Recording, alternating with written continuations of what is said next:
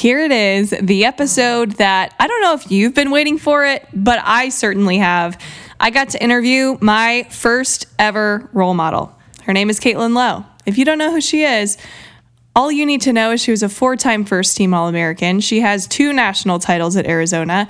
She has a silver medal from the Olympics, and she was my role model for a lot of reasons. One of them being she's an even-keeled, driven, very competitive human being that if you were to watch her play, you would be drawn by the amount of confidence and desire to win that she has.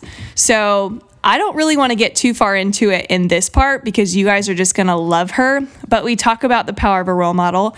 So even though she was mine, she had many role models in her life. Her dad and her coaches were some of the biggest influencers that she's ever had, and she goes into why that was today.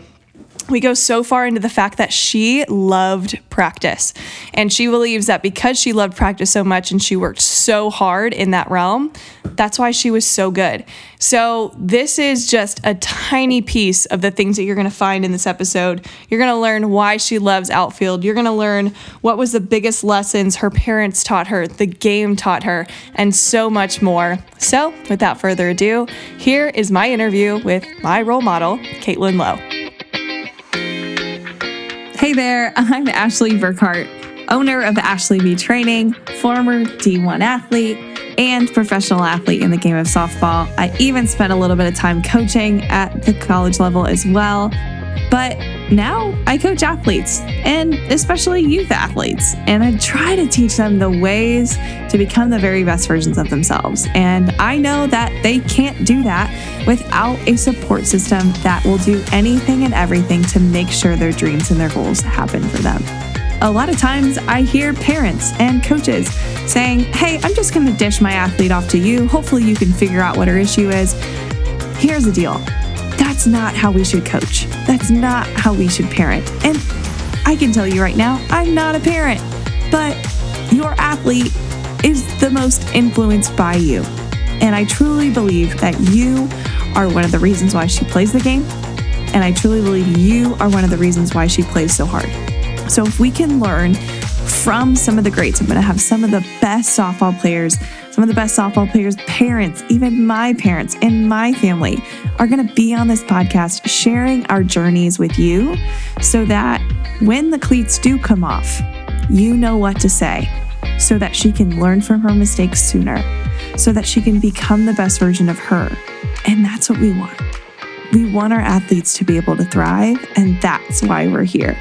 So welcome to this podcast. This is going to get real. This is going to get deep.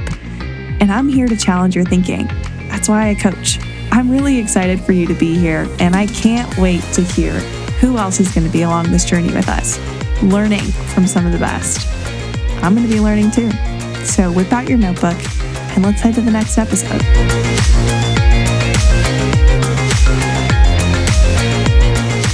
Hey everyone, welcome to another episode of When the Cleats Come Off. I have probably my most exciting interview today, and you guys will know exactly why when I introduce her, but my good friend now, as of today, Caitlin Lowe, is in the house. Welcome to the show, girl. Thank you, Ashley. It's been such an honor to catch up with your podcast, and I'm just thrilled to be on your show. Yeah, you actually gave me goosebumps when we were just talking before recording, and you were like, yeah, I was just listening to a bunch of your episodes. I'm like, oh, all the ones where I mentioned your names. Yeah, and straight up, when I called you out on Sue's episode, I was a little nervous to see what you were going to say. I knew I had to get on here somehow to redeem myself just a little bit, but hopefully this helps just a little bit. Yeah, I mean, so when her and I were talking about role models on her podcast, I mean, there's so much power in it, and we don't have to go too far into it because I did an entire episode on it already, but it does actually kind of help fuel your fire when you have somebody that you look up to and that you can, mimic when it comes down to like your first step off the bag when you're stealing or when you're going for a ball in the outfield, things like that, which made me think of, Dad and I used to watch you in the Women's College World Series.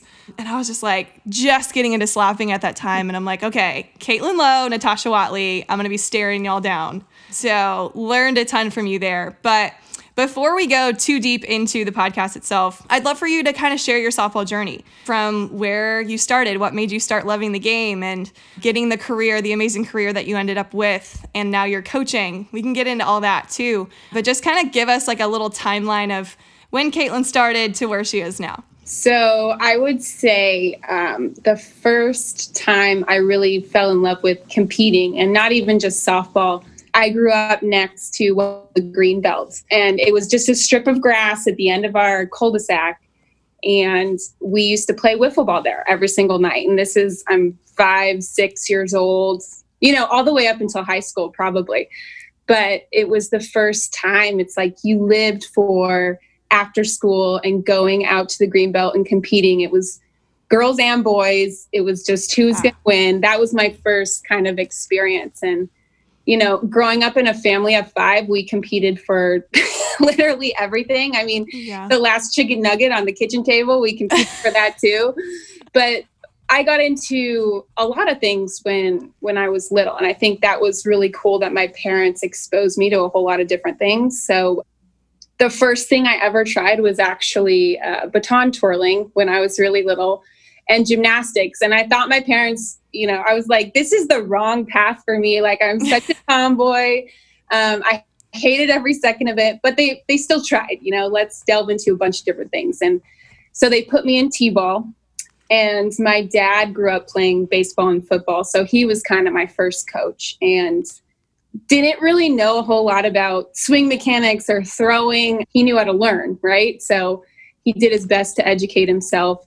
But t-ball, it was back in the day, and I'm sure it still is this way. You hit the ball and everybody on defense chased after the same ball, right? Like, Oh yeah. So you hit the ball and everybody hit a home run because, the defense was terrible and nobody had an attention span. But that's when I first fell in love is making contact and just flying around the bases. And it was my favorite thing to do. I waited for the weekends to come and begged my dad all the time to go out to the field and get better.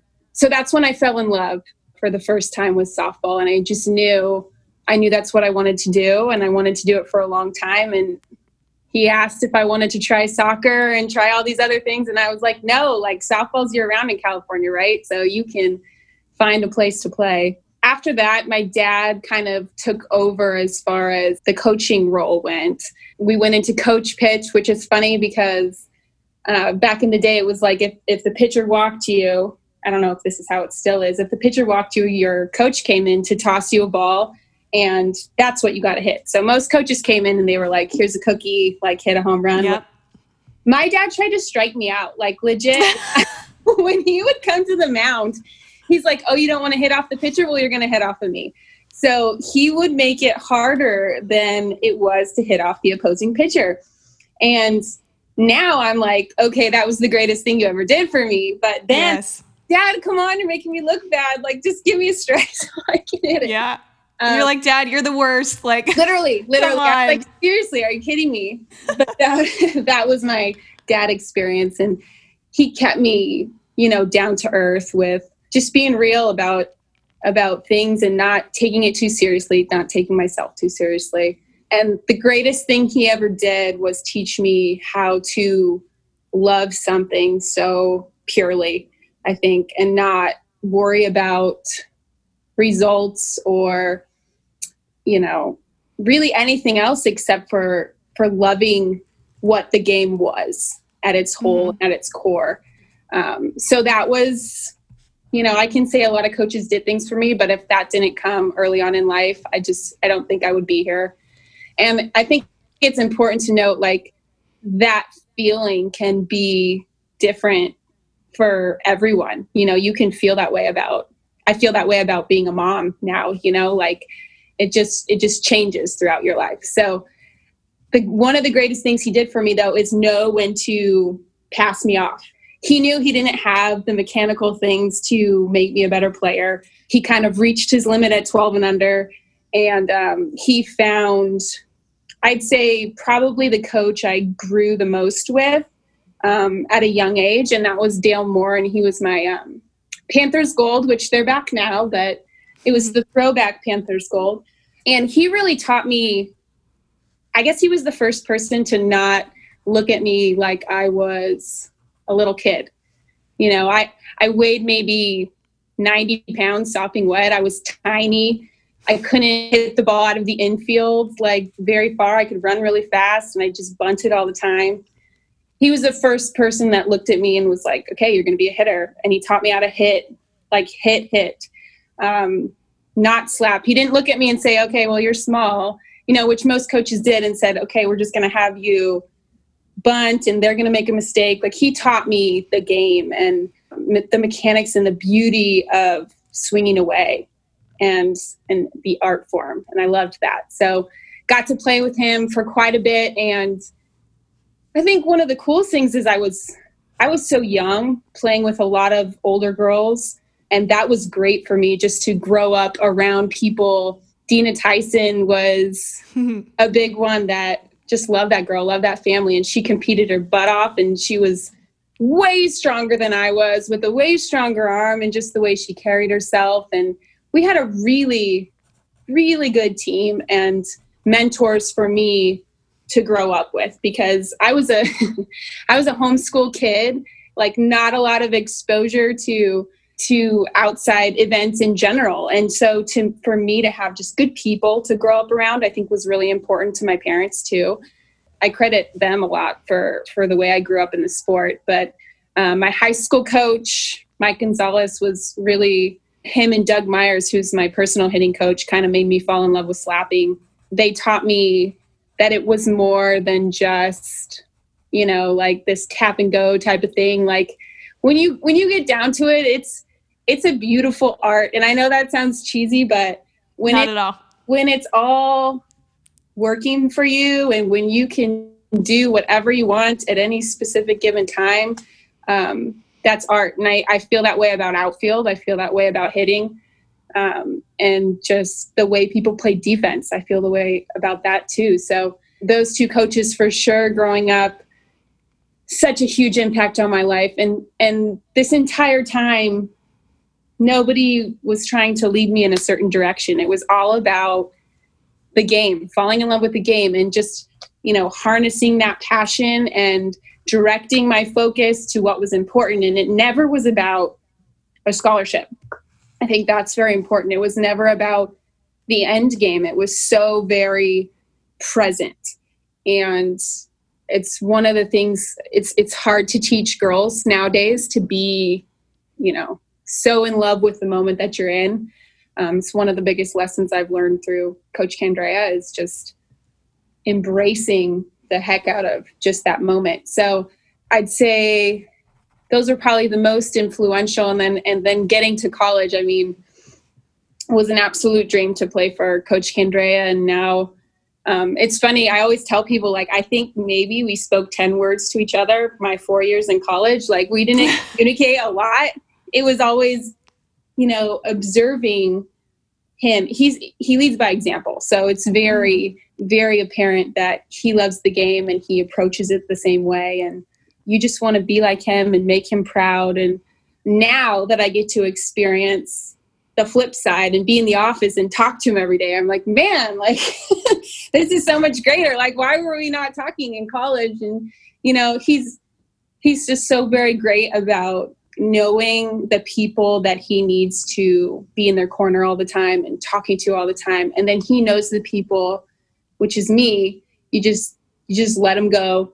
You know, they're going to be hard on themselves, so you don't necessarily have to be hard on them. They're going to hopefully motivate themselves to be up for games and all those good things. It's another thing I learned from him. But after college, I'd say the pro league was probably the most humbling experience because I'd say that. yeah, just the most challenged I've ever been as a softball player. And yes, playing on Team USA, it was almost more challenging in practice because I was practicing with the greatest players ever. And one of my role models was Laura Berg in the outfield. I mean, you just can't even honestly speak anyone else's name in her, you know, like I can't. She was my end all be all. And I remember getting to practice with her for the first time. And it was far beyond greater than watching her in a game because, and I'm a practice player too. I felt like I had found, like, I'm like, these are my people, you know, like I love this because every single person on that team, they just loved practice so much. And the 3 or 4 hours that we were on the field every day where there wasn't a crowd and we were competing our tails off. And the beauty of watching that girl throw the ball in outfield throw, crazy. I mean, just an art form, just perfect backspin, one hops, like taggable throws every time. You're just like, man, like that's what I want to be. And I'm standing right next to her, you know? So like, I'm next person in line. You better not have a bad throw after that or it's going to look really bad. So yes. And then the pro league was obviously the most challenging because as far as structure goes, you know, you go from college, right? And they tell you you're going to work out 6 a.m. You're going to go to class. Everything's built in for you to succeed, right? So that's easy for me. You tell me the process, I'm going to kill the process. The pro league was the first time I was challenged I had to create my own process. And it was, you know, you're 9 months off and at home. And the first time I'm like, you know, okay, not feeling as motivated. Like, what do? I have to create something for myself. So that was hard. And for my first couple of years, I had to figure that out.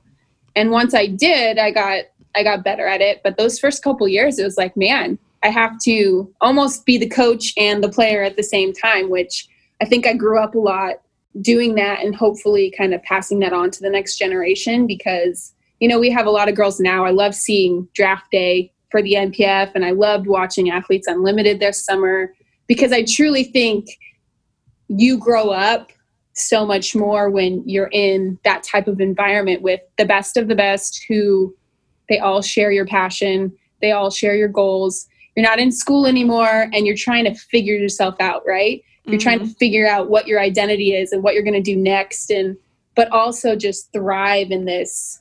I mean, I get goosebumps that we can actually have that type of career choice now, right? Like that you can look at that. And most of our girls did. I mean, especially in quarantine with no sports on, they were like glued, but aspire to be those people. So that's also been really cool. Yeah, I was just like you and glued to the TV for the same reason. Yeah. I mean, so your pro experience was a lot longer than mine. How many years did you play? Ooh, maybe 6 or 7, I think. Yeah. So I only played, actually, now that I think about it, I played 2 years and my first year was your first year not playing. Okay. We just missed each other. Dang it. So I was like exactly what you're saying, where you're like, you get to compete against role models that you've had, role models that you have now. Mm-hmm. And it's so cool to be surrounded by that. So I was like, oh my gosh, like Caitlin. And then all of a sudden you're not playing. I was like, oh, I know. Well, Natasha, like I'll go after her. Yeah. Well, I didn't even know, honestly, that was going to happen. I went into the year, I didn't want to say that was going to be my last year. That's what Coach Candrea wanted me to do that. He's like, make sure you tell people if it's going to be your last year. But I kind of went the other way. I was like, I want to make sure that I know. I don't want to do this. Yeah. So I got to the last game and we had a heck of a game. We won the championship. And all of a sudden, I just started bawling. I mean, just like lost it. And I didn't know until that moment that I was like, it's done, you know, like I could feel everything just kind of leave my body for a second and be like I looked back for the first time, if that makes sense. So like I didn't really allow myself that much to reflect. But this time I was just like, man, it hit me like a ton of bricks. I was just like, wow. And my parents were there, like luckily. And I remember Tasha looking me in the face and she was like, dude, no. And I was like, yes, it's time. Oh no. She's like, no, you're not. And I'm like, yeah, like, but I was so at peace with it, you know, like I think that's what it meant to me. It was just like, I knew, and I was scared that I wouldn't know, but I knew it was time. It was time for a different chapter. So I'm sorry that we didn't cross over, but I knew at the time that it was right. Yeah. Well, I have some fun stories of you. So actually, I want to ask this. When you were playing, did you also coach at Arizona between? Because I know a lot of people that play in the pro league, they'll go coach at a college and then come back and play. Was that your gig? Is that what you did?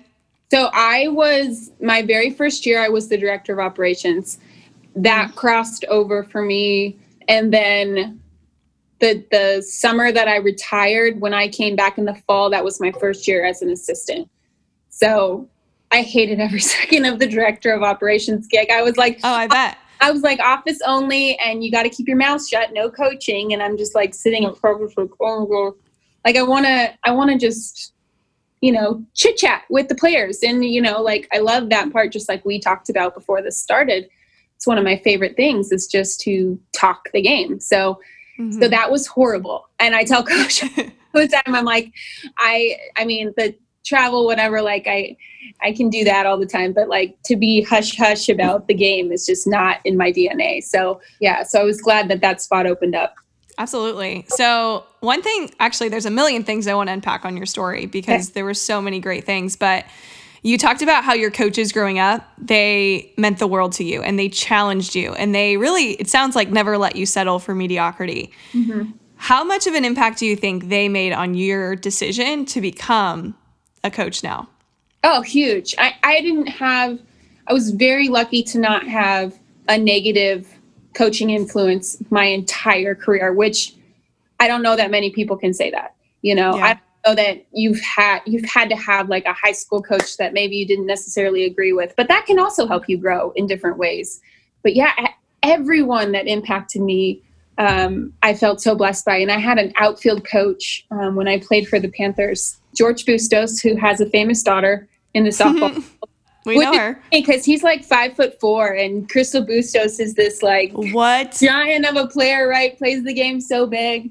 But George he was the one that taught me how to play big, how to be small and play big. And I felt like I was 6'3" when I walked on that field because of people like him. And I think that's the coolest thing about coaching to me is making women feel like their best selves, but so confident and feeling like they can tackle the world and not just the softball field and not just an at bat, but they can go on and become whatever they want to be. And I think that kind of, it got me into coaching, but it really got me into just empowering women and those people that I'm around every day. And they, in turn, do the greatest thing for you and they return the favor and they empower you even more. So I think that's important too. But yeah, I'm not going to lie. I was pretty blessed with who I grew up with USA, coaches at Arizona, really everyone in my life up until this point, even my coworkers, just like, I think, JT was talking about it on your podcast. It's like, if you love who you work with and you love what you do, it doesn't feel like work at all. This is the game we love and we get to do it with people we love. And it's just, it's not all roses and sunshine and rainbows. It's, we have our hard days, but you only get through it with people like that. So powerful. You mentioned how much of an influence your dad was on you and how he knew when to let go. And my dad was the same way. When I started playing for my dad coached me probably until I was 14, but then I started playing for a travel team in the Midwest that went to tournaments in Colorado and California, and we traveled a lot and went to a lot of showcases. But at that time, my dad was like, it's time. Yeah. Because same thing, my dad didn't know a whole lot about softball. Like when I was becoming a pitcher, he's like, I don't know how to do this, but we're going to learn and figure it out, just like your dad would do the same. But he knew when to pass the torch. And I think that's one of the most powerful things parents can do is know when you don't know anymore and know that there's somebody that does know and like hand them off to them. But also don't just hand them off to anybody because like you said, like they have to be able to understand your daughter and they have to be able to encourage them and never tell them what they're capable of, because as soon as you put limits on them, they start putting limits on themselves. But I think it's so cool that you mentioned that in the intro, that your dad did that for you. And I don't want to say that there's too many egos in the game, but I do think that there are some people that are like holding on too long and it could be hurting their athlete. But yeah, I'm so glad you mentioned that. And that's so cool that your dad was able to realize that and see that. So that's so awesome. I can vividly remember, I used to pitch when I was like 10, and this was not my glory days of anything. I mean, I threw so slow, but I was like the only one that could throw it over the plate. And I remember him telling me, because when you go from rec ball pitching to travel ball pitching, it's like shock to the system, right? So, Yes. we were driving to a pitching lesson. I was just like dreading it, right? I'm like not into it. And it became kind of a trend for like 3 weeks in a row. Like I'm just not into it. And he just looked at me and he was like, you're either going to do this all the way or we're just not going to do this anymore. And I said, I don't want to be a pitcher. And that was that. And you know, how many times do pitchers have to be pitchers because that's what they are? Like maybe that's not what they were meant to be. So I give him that credit too of like, you better love this if we're going to do it. You know, Yeah. Think about how much, I never thought about it when it was happening, but how much time, money, and resources just go into one of your children playing a sport, let alone multiple children. So he knew right away, it's like, you better love it. And that was sports for all of us, is you better love what you do or it's not going to last very long. That's so good. That's so good. And while we're on the topic of dads, I have to throw in my dad's question for you. So before this, I texted him. I was like, so if you could ask her one question, like, what would it be? And he goes, first of all, I think it's so rad she's coming on. And I'm like, I know, me too. Yes, Dad. But second, he talked about competitiveness. And he said, how much do you think your competitiveness led to your success in the future? It's everything. It's everything. I don't know how else to describe it. It drives everything that I do, and I remember when I was in school, our freshman year, we didn't go to the World Series. We were kind of like the disappointment of Arizona, honestly. Like for a year, we were the ones that kind of broke the streak, right? And I remember thinking that next fall, because here's the thing that's hard about college is you practice all fall to play in the spring. Like you don't get to compete all fall.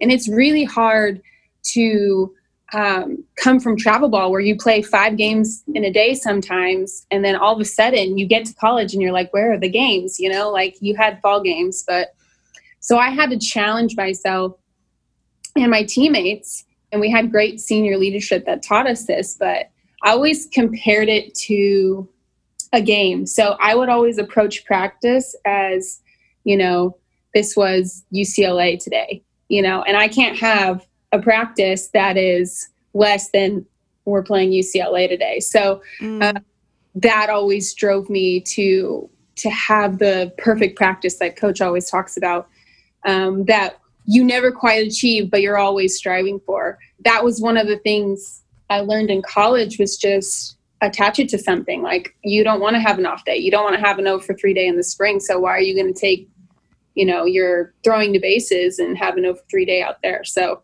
but it's huge. I compete in everything. My daughter thinks she can beat me in a race now. And I'm like, no, she's really fast though. I'm passing on the competitive gene to her, but I'm a little worried about where it's going so far. But yeah, I think it's everything. And it's what makes the job so fun. And really all parts of the job involve some form of competition. Recruiting is competition, scouting is competition, just coming out here and creating competition for the players and watching them thrive in competition that's when I get serious goosebumps, is like watching them carry that on. It's really cool.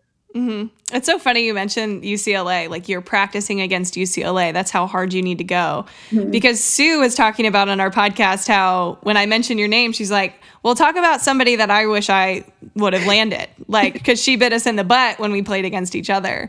But I think there's a lot of power in that, because I'm sure there's a lot of rival between you and UCLA. So was there a certain game that led to that? We need to practice like we're beating UCLA today. Is there a specific game that is the reason behind that mentality?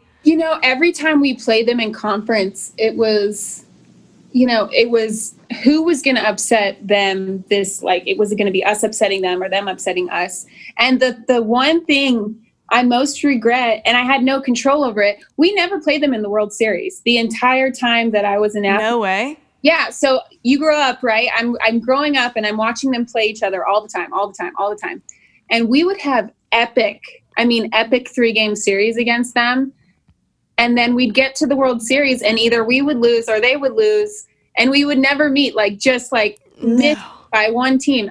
We came close one year, but yeah, it was kind of crazy. I was anticipating that moment, right? Because I grew up watching, this is back when they only had the championship on TV, but Allison McCutcheon was like, okay, I watched her play her senior year against UCLA and Amanda Freed, and she went 4 for 5 with slap, probably another slap, a home run. And then she struck out her last at bat. She was so angry, right? Because that's her last at bat. But she's got 4 hits in the championship game, and I think they ended up run ruling them. That's when I was like, I'm going to go there, and I'm going to play for him, and I want to do that. That was my moment. And we never played them. It was very weird to go all 4 years and not have that happen. Man, but there's nothing like a good 3-game series against somebody that you love to play against. I mean, I guess so you could say our rival was IU. So when Purdue would play IU, that was we get our blood pumping. And it's funny because whether the team, whoever was playing that was supposedly better, it didn't even matter that game. It was literally both teams are out for blood. How important do you think rivalries are as a competitor? Oh, huge. And honestly, at this point, everyone in the Pac-12 feels like a rivalry. When we were in school, we played Oklahoma almost every postseason. So that was our own rivalry because just of the amount of time and in the pressure situations we were playing them. Texas, I was like, why? I feel like I have 20 at-bats off of Kat Osterman every year, and I don't even know how it happens. 10 of my strikeouts every year come from her. And, that was a rivalry in and of itself because that was our Everest. We could not, we had to keep just chipping away and figure out how to hit that girl. And man, we did it at the right time later. And it was one run. And I can remember coach telling us stories of it only takes one hit. It only takes one hit. And it only took us one hit, at the right time. I got hit by a pitch and I was thrilled. I was over the moon. I was like, thank God, get me on first base. I don't care how. But yeah, it was, everyone kind of becomes a rivalry in their own way. And these days it's even different than when I was in school. So we do have the ASU who we always want to beat and the UCLAs. But yeah, there's some programs now that I feel like we just have epic battles with. And it was funny because I grew up, my dad took me to UCLA camp every year. So I grew up with Bruin t-shirts and going to overnight camp. That was my first overnight camp. And I remember being this little homeschooled kid who wore, I was 9 and I think I wore jean shorts with ruffles at the bottom and a pink tank top. And I had puffy paint on my helmet. I was like, Mom, why would you let me out of the house looking like that? And I have a VHS tape of me hitting at UCLA camp. And yeah, so it's funny how small the world is too. Oh, for sure. Without a doubt. It's I think of the same thing for when I used to go to Notre Dame camps. That's where I was always going to them. And same thing, I was very reserved growing up, which it sounds like, and I've noticed that you're very even keeled. When you play, you don't seem like the person when you strike out, you're not really showing emotion. You're just get back in the dugout. Let's go. And I feel like that was one of the coolest things to watch, being the girl TiVoing you in the Women's College World Series. You never got too high or too low, it looked like. So how do you feel? Well, first of all, why were you that way? I really want to know. And then how do you think that helped you, get over bad losses quicker or things like that? So when I was little, my dad, I played for a team called the Little Rascals. This was our rec ball team, right? Best name ever. We used to do hitting lessons in the old school batting cages where you put the tokens in and it just, the big wheel goes around, right? The old school thing. And 30 minutes after our team hitting session, he would sit us down. there's like this little room and all the little rascals were in the room, right? And so we would read Heads Up Baseball by Kavita, and talk about early exposure to the mental game. Like, I don't think there's enough credit or enough focus on the mental game when kids are little. And it was very apparent that, you know, when you're that age, I remember I used to be so emotional if I had a bad day, and not like pouty, just like so frustrated that I didn't know how to handle my competitive like edge. Like, I didn't know how to harness it. So those days were really important for me because I had like a failure recovery tool of, I'm going to do something that's going to get rid of this, and it's going to get rid of it fast. So I remember he talked about this like circle, that when you're in the circle, it's when you're ready, right? So anytime you step out of the circle, like, take your moment, take your time, like, get rid of all the negative. But when you step in the circle, it's about the next pitch. That was huge for me. So if I ever, you know, struck out, I always had a ritual, and I think he talked about this too. I would always pick up grass in the outfield, have my moment of pure like disgust in my approach at the plate or whatever it was, and then I tossed the grass. And when I tossed the grass, it was gone. And I still did it in college. I still did it on the USA team, and I just, you know, attached it to that, got rid of it, and then I was in my circle again. And I kind of use the batter's box as the same way. But man, like, learning that under 10 years old is, I mean, thank you, Dad, you know, for instilling those things in us, that it's okay. I mean, look at the game we play. It's total failure all the time, right? But it's okay to have those moments. It's just your response to those moments.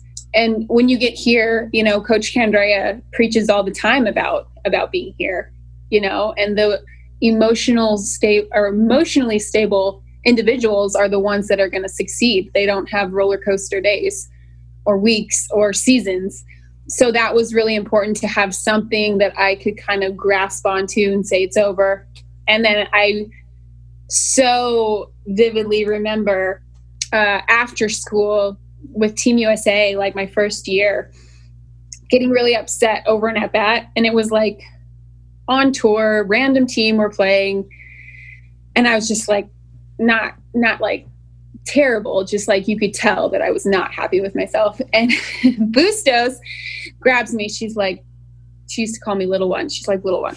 She's like, if you take every at bat that way, it's going to be really hard. Like, it's going to take so much longer for you to bounce back to anything good. And she was so calm. And I think I remember her also struggling that day, but like, her demeanor versus my demeanor was just like, it was just so noticeable, as far as like, okay, I get it. Like, I see it now too for myself, that that's what it takes. It's like, just, it's a short memory, and it's learning from it, but it's man, just keeping your composure and using your breath and figuring out what you need to recover from the failure. Because for everyone, it's different. Some people need to scream, and you need to let them scream. You know, they need to storm to the end of the dugout, and sometimes that's what I needed. But the bounce back, you know, but then you're at the fence for your teammates and throwing yourself into the team and not yourself. I think that's what's so important. Hey guys, today's highlighted review comes from Allioopy11. I love your name, by the way. She said, the content Ashley shares are great lessons both on and off the field for my daughter. These young athletes will be so far ahead of the game, learning the mental tools she provides in her podcast to complement the physical skills they are working on in practice. Man, this lights me up, because that is the whole point of this podcast. I want athletes like your daughter and you to be able to feel empowered, to be able to coach and play the game at your best potential. And it means the world that you're also learning not just the physical skills, but really the mental skills that make athletes great. That means the world to me, Allioopy11. I don't know your actual name, but it means the world that you left this review. Please, please, please write a review of this podcast. I'll probably highlight yours next. I think it's powerful that you just mentioned that you had this breakdown at the professional level. Yeah. You know, like, and just needed a little kick in the butt, because I know there are athletes that are so hard on themselves at a young age, because every failure is like, I'm a failure, you know, and they take it to the next play, to the next at bat, and it's just like this tornado effect. But I think I've said this before on the podcast, but I'm saying it again because I think it's worth sharing. So I played basketball, and every missed shot could be like a failure, right? A mistake. Yeah. Every bad pass could be a mistake. Like, there are a lot of times where you're more off than you're on. But the thing is, when you miss a shot on offense, you have to go play defense. So it's like, it's almost instilled in the game. Failure recovery is already a thing. Yeah. So that, I believe, is what helped me have a better failure recovery. But you didn't have other sports to figure this out. You had a dad who was like, hey, this book's really good, and we're going to talk about mental game and how you can recover. And we're going to talk. Yeah, but I think that's so powerful, because I don't think this conversation is being talked about enough. I don't think the failure recovery methods of throwing grass is talked about enough. I mean, you look at MLB players that are fixing their batting gloves between every pitch to reset.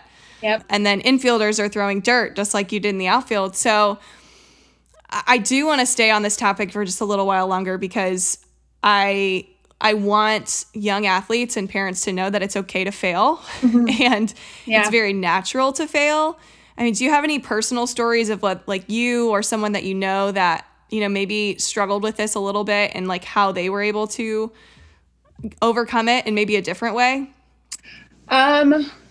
You know, I think in college, everyone goes through it, especially if you played on a really good travel ball team and you were so used to winning all the time and being on base all the time, and, you know, you just played at a high level.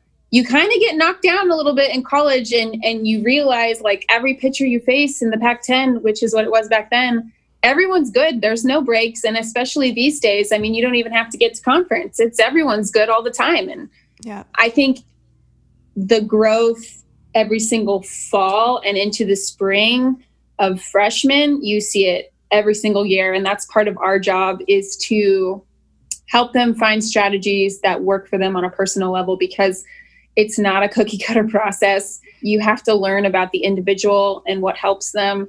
And yeah, like, the grass might be good for someone, and someone's going to be like, this is so dumb. Like, it's not healthy. You know, like, they might hate on the process, but finding something for them. And I always, just like you talked about with basketball, I always knew I could control the outfield. Like, that's very controllable to me. Like, I can get a good jump, a good read. Like, there's only so many bad hops this ball can take in the outfield.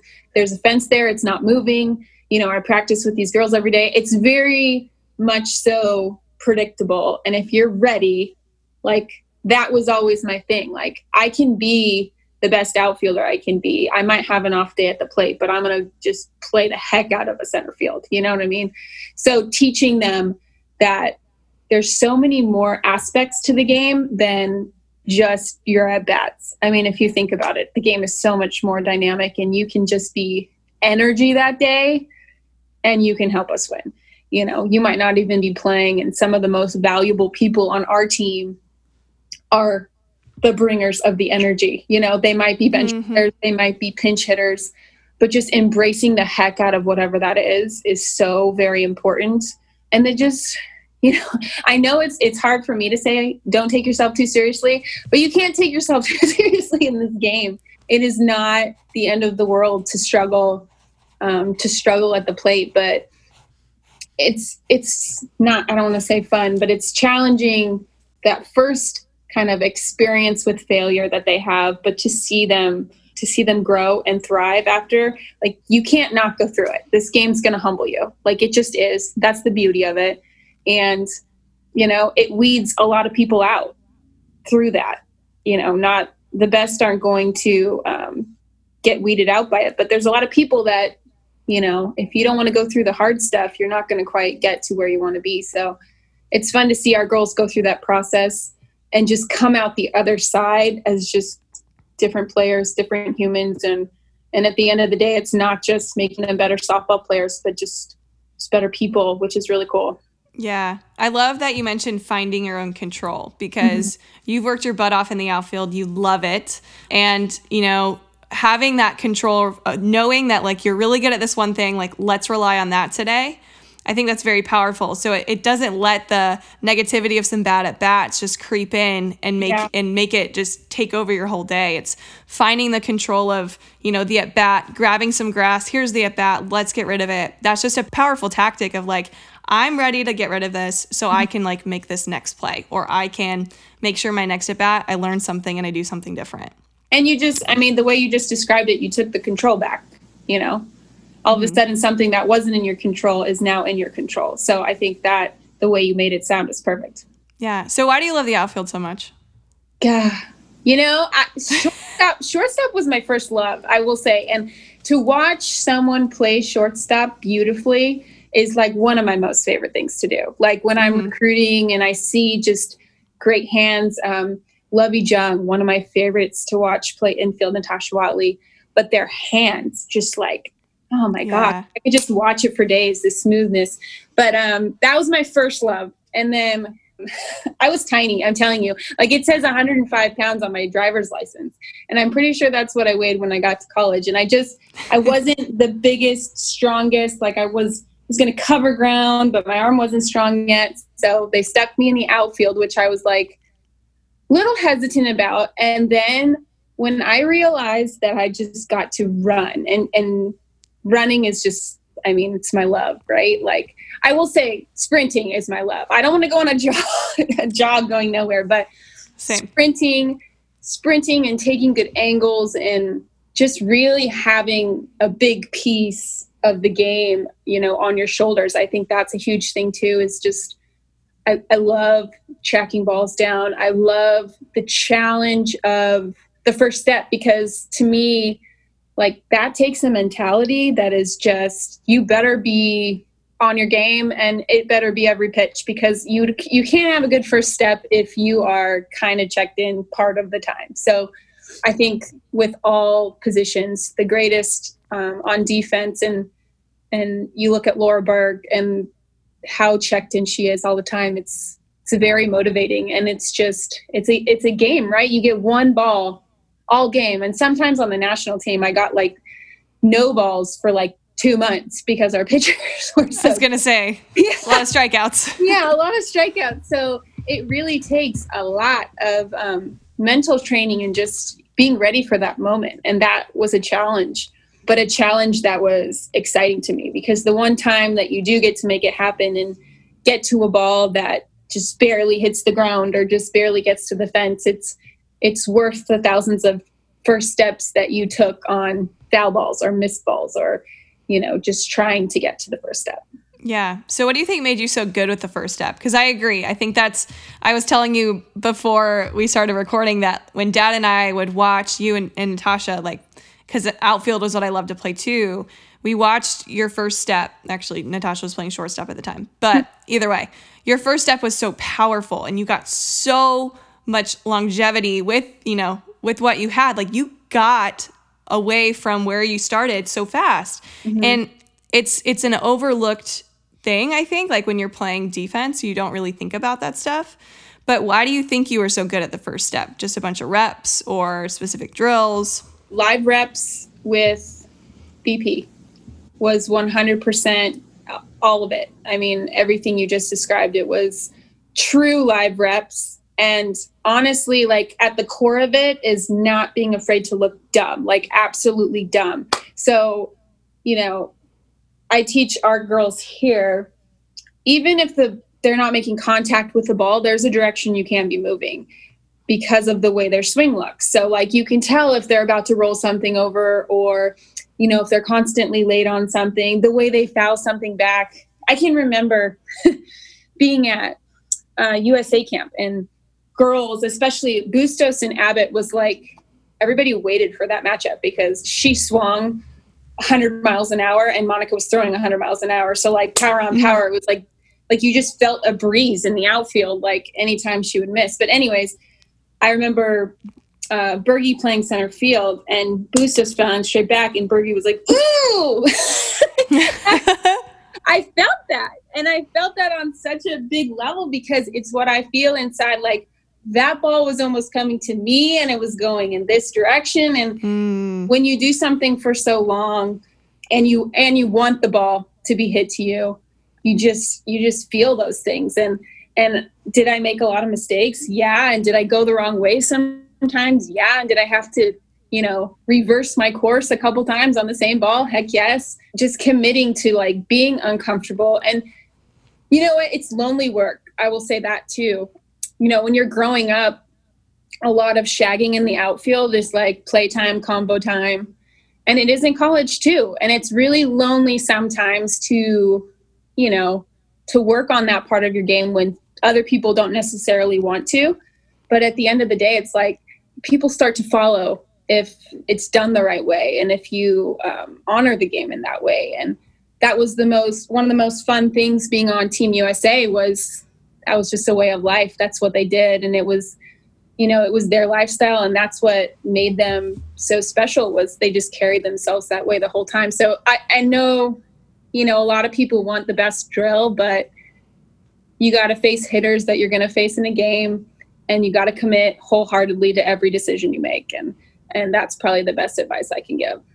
I'm so glad you mentioned it's not about drills because I think too many people rely on drills. Yeah. And as a hitting coach who loves coming up with new drills for different hitters, because I'm like, ooh, I think this can help your hips, or, oh, I think this will help your hands. Like, I love coming up with drill work, but that seems to be the only thing people want. Yeah. And in my opinion, drills are great to feel, different things in your swing and to make adjustments. But unless you're actually hitting off of a pitcher, yeah, like don't expect to be ready come game time. And that's the same thing for outfield, the same thing for defense. Like live reps are everything. Yeah. So did you love just shagging as much as I did? Because I remember standing in the outfield and everybody would be like just talking like, hey, this is fun. I'm like, oh no, I'm diving for this next ball. Like, yeah, it's honestly one of the things I miss the most. Like being in the outfield, and I can have a balance, right? And we did have a balance on the Pride, especially of like, I'm not going to go balls out for every rep. There's going to be moments where we're chatting. Okay, now it's business. And I think that's important too, is, you're not going to be 100% business focused the entire game. There's moments where you step back from that. And I think, one of the most powerful things you learn is how to get yourself in and out of that zone. So I think that's important too. And Coach always used to talk about this funnel of focus and, how you show up to the game and walk in the locker room and then how it kind of funnels down into that laser-like focus vision. So I think that's also my time to, and our girls do such a great job of it now. And it just makes me miss it even more because they kill it out there. But just how I see them show up laughing with each other. And then they go out to shag BP and just slowly you see them become their alter egos on the field, like the slow process of going from, Alyssa Palomino, the person, to funneling down to like the center fielder and the hitter, and just watching that happen is so fun. On the flip side, because on the playing side, you're so focused about getting yourself ready. And on this side, it's like you're just watching to see how they prepare themselves. And hopefully you can kind of help along that path. Yeah. And earlier you talked about how much you love practice. And it does. Like if you do not find that zoned in alter ego in practice, you're not just going to have it in a game and be ready. Yep. So I don't think enough people love practice. So is there something that made you absolutely love it? Well, I think you have to find ways to compete, honestly. And our practices are built for competition. And I remember we did a drill one day. It was our regular throwing to bases, right? But Coach has it down to a T, right? Like there's X amount of throws in each throwing to bases. And so one time he made it a competition and he was like, okay, so if you get your 5 from right, then you go to center, then you go to left, then you're done. So it should be like 15 throws and then you're done. And I did it in 15 one time. And he's like, all right, I need to see you do that every day. And I was like, okay. But it was like the crisp feeling of, like if you perfect this, then we're going to move on. And I think that's what's so cool about practice here is if we conquer the drill, this practice is going to be 2 hours. It's not going to be 3 hours. It's when we lag and lose focus, and now we're having to spend extra time on things. And it's one of the most fun things, honestly, about the group we have right now. Practice is so much fun, and you feel that as a coach right away with groups. If it's going to be like, do you have to motivate them, or are they going to come out and honestly motivate me to even be better as a coach, because they are so on their game and ready to practice. And it is one of the most fun things to watch and be around. Is just, I tell our outfielders all the time, because we kind of start team practice, because we start with outfield throw. You're either bringing the energy that day or you're taking it away, and it's going to happen right from the get-go. So I always challenge them to set the tone of practice. And I always took that upon myself too in our group. Like, how are we going to set the tone for the day? And hopefully that can start to carry over to games. I love that. And you mentioned Alyssa Palomino. I love that girl. She's great. I think she's going on 27 years here, so she's never going to leave. Yeah, pretty much. When you get injured, that's just how that happens. I know. She's such a good human. Good. I'm happy I got her in the outfield, because it was like center, first base for a while, and I was like, talk about first step. I remember having this conversation about, you don't have to be the fastest, but you better be the quickest and most direct to the ball. And that girl she makes up ground that she wouldn't have gotten speed-wise, but that first step is beautiful to watch. Yeah. She just loves to play too. Oh. It's so, I mean, your whole team does. Yeah. But when you know somebody on a field and you're like watching them, you're like, their success feels like yours, Yes. That's how she's just so passionate. Yeah. It's fun to watch. I'll have to text her after this and be like, we just talked about you. Awesome. But I don't want to take up too much more of your time, because you got a lot of things going on. But I'm going to ask you some final questions here in a second, but I just want to thank you so much for just hanging out. I mean, I told you before we started, this was just going to be a chat, a convo. Like, I'm interested in a lot of things, obviously, because I've been watching you since I was little. But what's crazy is, and this, you're going to think this is nuts, but a lot of the things you were describing about your personality, the way you play, it's so funny how similar we were. Mm-hmm. And I don't think that's a coincidence. Like, no. I think truly when you can have somebody in your, even though you don't know them, but have somebody that you watch and you analyze and you watch them play, watch them fail, watch them succeed, watch them run into a wall, like a brick wall, in center field. I think you're gonna. Do you know which one I'm talking about? When you it was on TV. Yes. You were diving for a ball, smashed into the wall and fell. Yes. It was wooden wall. I won't give myself the brick wall, but it was wooden, and we didn't have a warning track, and it wasn't very nice wood either. It was kind of splintery, but yeah, it was one of those things. And playing defense, when the ball is contact is made, right away if it's catchable. You can get there. Yep. Yeah, you just know. So to not attempt is not an option. It's just, you can get there, so you better get there. And I don't know. I mean, I think a switch gets turned on in everyone that kind of takes them to that mode. It didn't work out for me that time. But talk about teammates, man. They got all fired up. After that, I think we were down by 5 runs and came back and won that game. And man, I couldn't have picked a better group of girls to go to war with. Yeah. I mean, it was fun on my end watching that, because I was like, okay, first of all, she didn't make the catch, but I have never seen someone go so hard at a ball and not even care that there was a wall. Obviously you cared, you were hurting for a second.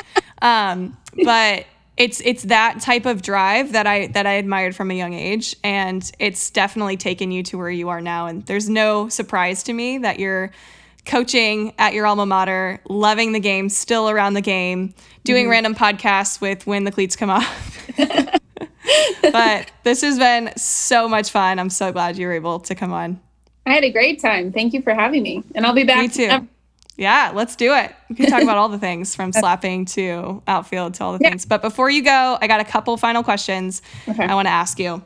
All right. Sound good? Mm-hmm. All right. So first question, what's your favorite thing about the game of softball? Oh, my God. Wow, that's like such a loaded question. I think my favorite thing about softball is you're always going to, whatever you put into it, you're going to get out of it. And I think that's an important life skill. So that would be my favorite thing, is it really is true to what you give is what you're going to get. I love that answer. What was the biggest lesson that your parents taught you? My dad always taught me to like come back down to earth, like he would walk away from the field and I would have struck out 3 times and he'd just be like, man, you really suck today. Like he would just, it would never be so serious, like life or death. It was a game and I was falling in love with the game. Not, there are so many situations that are so much more serious. And he always kind of brought me back to reality of, having fun and I have competitive desire, but bring me back down to earth. Yeah. And we're all human and we make mistakes. All human. Yeah. Good answer. What is something that you wish you could tell your 12-year-old self? Oh my gosh. I think probably to soak it up a little bit more. It happens really, really fast, even from 12, but your college career, especially, it just happens so fast. And I wish I would have, soaked it up a little more. I'm kind of jealous about, this podcast and like the resources that 12-year-old girls have now, because I would have killed for just content, right, that we have nowadays. But yeah, just really just living in the moment and staying true to myself too. Yeah, absolutely. And I loved what you said earlier about how your dad knew how to learn. That clearly was something that was instilled in you as well. Yeah. And yeah, I think more athletes need that. Like I can't tell you how many people reach out to me and say, how do I fix this in my swing? And sure, like I'm going to give you a response in a DM, but a part of me is like, my 12-year-old self did not have access to this. Yeah. I went straight to YouTube and I looked up things. And now there's probably like 5 times more YouTube videos now. And we didn't even have YouTube, honestly. I feel like my dad bought every single VHS tape that was ever made about softball. I mean, it was Larry Ray slapping videos and Coach Candraya's infield and outfield videos and base running and baseball. Honestly, like he took me to Anaheim Angel baseball games all the time and I could rattle off their starting lineup. He just took me to things that he's like, this is your passion. Like, I want to show you what it looks like at a high level. So we didn't have, the College World Series like it is now. We had an occasional USA Tour stop or baseball, but who cares? Like, go take your kids and show them what it's like for people to compete.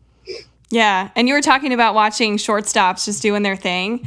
And like, I think of Javi Baez. He's my favorite shortstop. I grew up a Cubs fan, but I'm like, even then, like, I don't play shortstop, but I admire the crap out of Javi and how he can get rid of the ball so fast to where I find myself like hanging out with my athletes now and I'm like, hey, let's pretend we're Javi Baez right now and like just like get rid of it. Like as you're tagging, because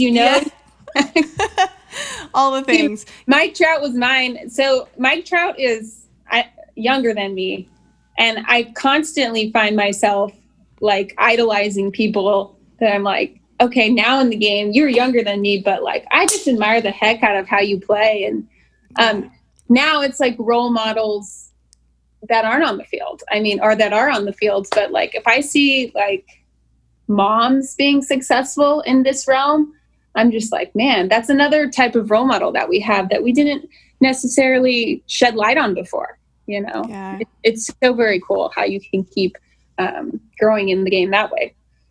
Yeah. Would you say that, and this was not one of the questions I planned, but would you say that if you were to, like, let's say go back and play right now, which while you were watching Athletes Unlimited, you were probably like, get me on the field. Yeah. Because that's how I was. Especially with the money they made, man. I'm like, yeah, let's compete for this. Right. We were just kind of playing for fun. Yeah.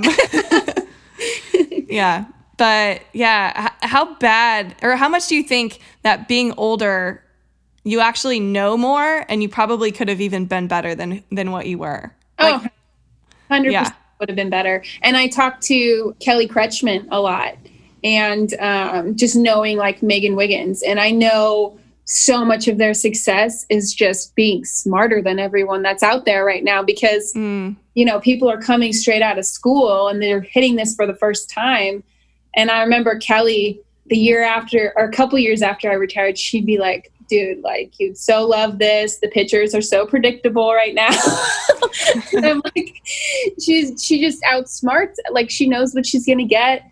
She can put a good swing on it. She knows how to recover from failure super fast. So she's just kind of owning it. And those are skills you just don't get until you get older and you get kicked in the butt a little bit and life throws you a million curveballs and, you know, you just grow as a person, and then to come back and do it would be awesome. But I guess that's what coaching is, right? Like, now we have to pass that on. Absolutely. And you're doing a great job of it. It's been so fun. It's been so fun watching you now coach. I will say this before I ask the final question.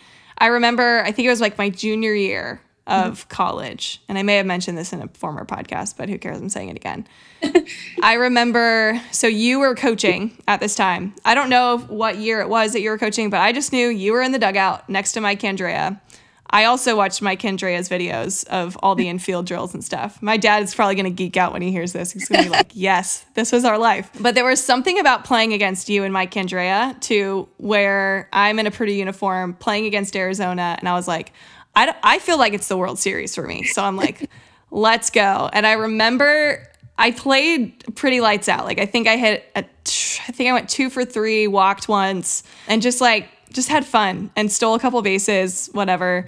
But then after the game, like, we were going through the line, and of course my heart's like pumping because I'm like, oh my God, like, Caitlin Love, never actually met her in my life. But the composure that you have as a coach that you also had when you played was just so fun to just see as an athlete that was doing okay against your team. I'm like, okay, Caitlin, I got my double. Like, what's next? Like, in my head.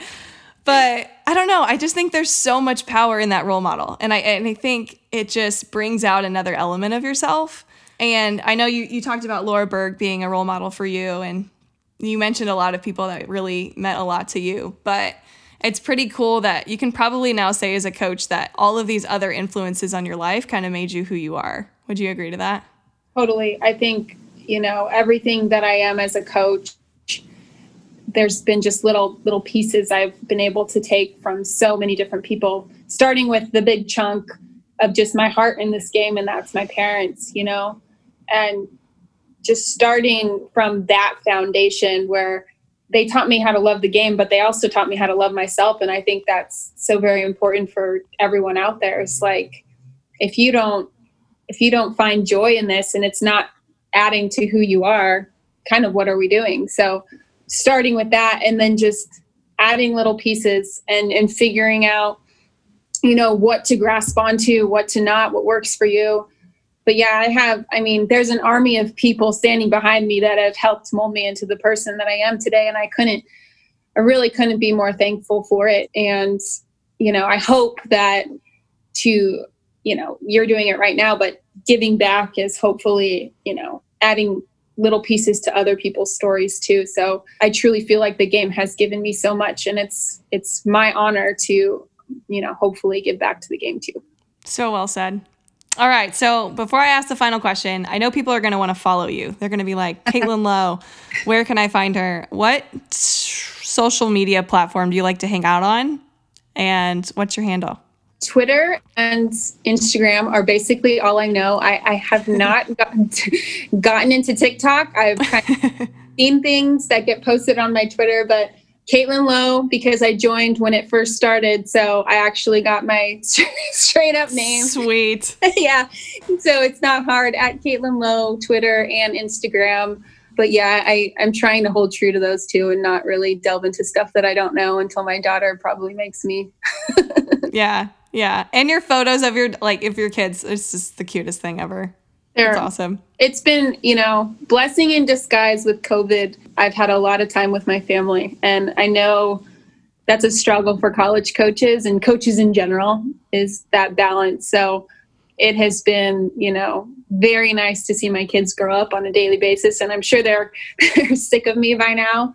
And I know every lyric to every Disney movie ever made. So happy to be back out on the field a little bit too. You and every parent, by the way. Yeah. Pretty sure they all know him too. You're not the only one. Awesome. So this last final question I have for you is, what legacy do you want to leave on our game?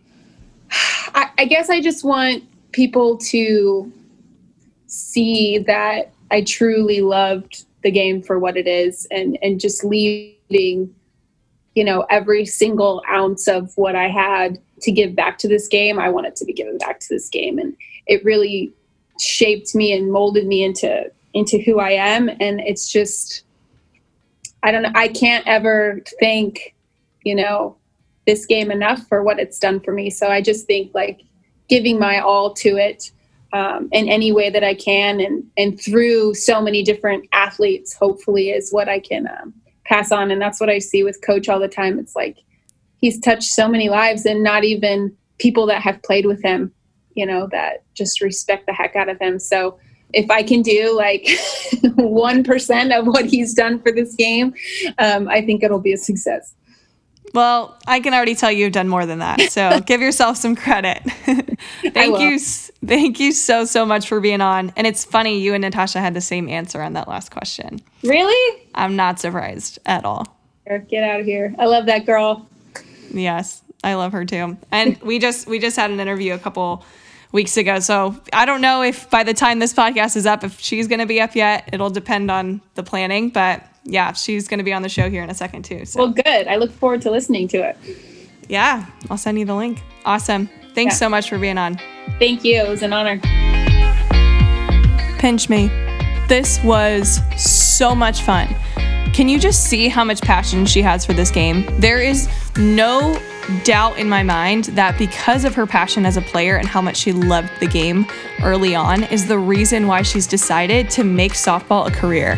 And not just any career, she's an assistant coach at Arizona, and she's coaching underneath one of the most legendary coaches in the game of softball, Mike Candrea. Who knows, maybe we can get him on the podcast sometime soon. But either way, you guys can see how important it is that an athlete truly loves this game, because if they're ever feeling limited, if they're ever told that they can't do something, Caitlin never had that in her life, which is probably the biggest reason why she was able to go so far.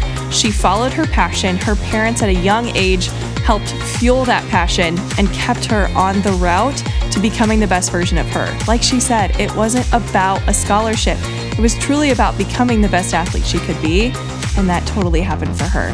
So thanks for tuning into this week's episode. I hope that you share this with all of your softball friends, because I know I'm going to.